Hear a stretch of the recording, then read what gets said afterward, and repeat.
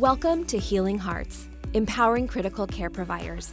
The information provided in this podcast is general in nature and is intended as a training tool for Children's Hospital and Medical Center personnel. This podcast is not intended to be a substitute for professional medical advice, diagnosis, or treatment. Complete information regarding the podcast, including its limitations on usage, is available under the episode description. I'm Dr. Laura Ortmann, and I'm a pediatric cardiac intensivist at Children's Hospital and Medical Center in Omaha, Nebraska. In this episode, we're going to be talking about interrupted aortic arch and the Yasui procedure.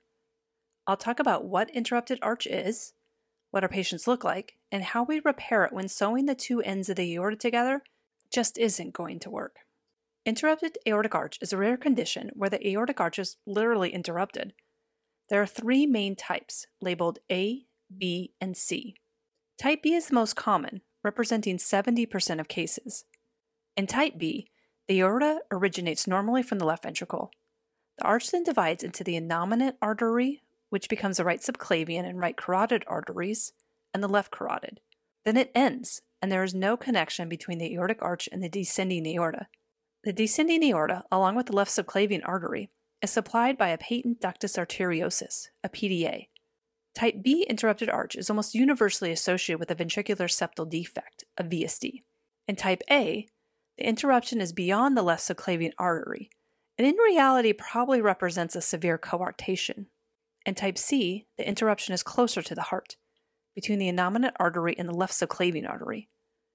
Interrupted aortic arch can be associated with other major heart defects, including truncus arteriosus and transposition of the great arteries. It is also strongly associated with 22q deletion, also known as DeGeorge syndrome. Interrupted aortic arch can be challenging to diagnose prenatally, as there are still 4 heart chambers and 2 great vessels leaving the heart.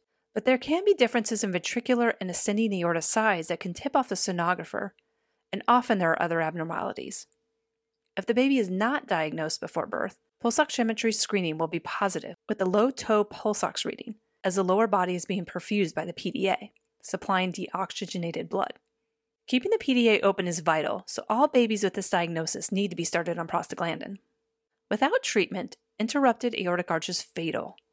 The PDA will close in the first few weeks of life, depriving all the vital organs below the interruption of blood and oxygen. Infants will present with shock.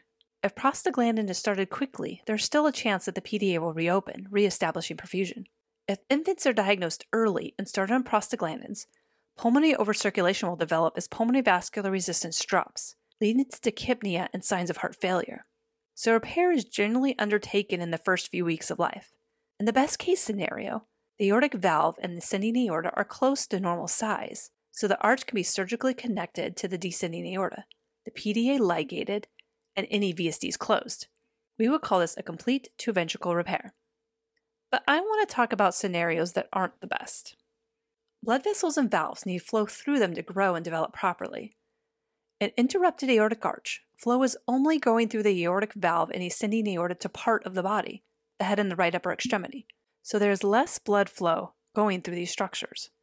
This decreased flow through the valve can cause the valve annulus not to grow and be significantly hypoplastic. If a standard complete two-ventricle repair is done, which will increase flow through the valve, aortic stenosis will result, which can lead to left ventricular failure. The Yasui operation was first reported in 1987 in Japan as a technique to deal with a small LV outflow tract. This operation is one option to deal with a hypoplastic aortic valve and ascending aorta and still leave the patient with a two-ventricle repair. The Yasui requires a VSD and an adequate-sized left ventricle.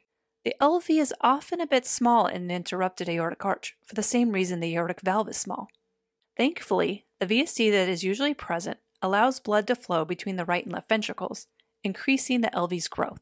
Even if the LV is smaller than average, it is often big enough to pump full systemic output after repair. The Yasui combines 2 operations, a Norwood and a Rastelli-type VSD closure. I've talked about the Norwood before as the first stage of single ventricle reconstruction for hypoplastic left heart syndrome. In the Norwood, the main pulmonary artery and the ascending aorta are sewn together, creating a single outflow from the heart. The aortic arch is then reconstructed and the descending aorta attached to the arch. If this patient was going down the single ventricle pathway, The surgeon would then provide a source of pulmonary blood flow with a shunt and the operation would be over, which could happen in interrupted aortic arch if the LV is not large enough to provide systemic output. But if we want a two-ventricle repair, a Rastelli is done in addition to the Norwood. A Rastelli is a type of VSD closure. The VSD is patched closed in a way that the blood from the left ventricle is directed to the pulmonary valve instead of the aortic valve. Now with our Norwood reconstruction done, all the blood from the LV is exiting the heart through either the aortic or pulmonary valve, entering the reconstructed aorta, and going to the body. The patient now has a two-ventricle repair. This is a big operation for a small baby, and we know that the smaller and younger the infant is at the time of surgery, the higher the likelihood of postoperative complications. So some of these newborns may be palliated with a hybrid procedure prior to undergoing the Yasui. In the hybrid, the PDA is kept open with a stent, allowing for stable blood flow to the lower body, and pulmonary artery bands are placed to prevent too much blood flow from going to the lungs. The baby can then come back for the Yasui when they are older. Now let's talk about potential postoperative complications. Low cardiac output syndrome is always a concern with young babies and long cardiopulmonary bypass runs. After the Yasui, there's another issue that may complicate the postoperative hemodynamic management. As stated previously, the LV is often on the small side. The small LV will require a higher filling pressure to generate cardiac output. This means that the patient may require a higher central venous pressure and fluid boluses the first postoperative night. But because the LV will be less compliant, meaning it will be stiffer, we need to be careful not to push fluid too quickly. Rapid fluid boluses can quickly raise the left atrial pressure, which then backs up blood into the lungs, resulting in pulmonary edema. So give fluid boluses slowly. The Yasui is a less common surgery. We probably only do 1 or 2 a year at my institution, so there isn't a lot of data on other postoperative complications. But we can guess that there will be an increased risk of junctional arrhythmias and heart block given the VSD closure. Pulmonary hypertension is also a potential risk due to the smaller left-sided structures. However, since the pulmonary hypertension is due to increased left-sided pressures, we would not want to give excess oxygen to prevent crisis. Increased oxygen use can theoretically lead to more blood flow through the lungs and back to the small left side, and thus higher left atrial pressures and more pulmonary edema. So give the right amount of oxygen to meet your saturation goals. Yasuis are uncommon, but we work in the CICU to take care of complicated cases like this. In the next episode, we'll talk about another uncommon but interesting condition, tetralogy of Fallot with absent pulmonary valve. In the meantime, check out Dr. Ortmann CICU on YouTube for more CICU educational content. For more information about Children's Hospital and Medical Center, visit children'somaha.org. Thanks for listening to Healing Hearts, Empowering Critical Care Providers.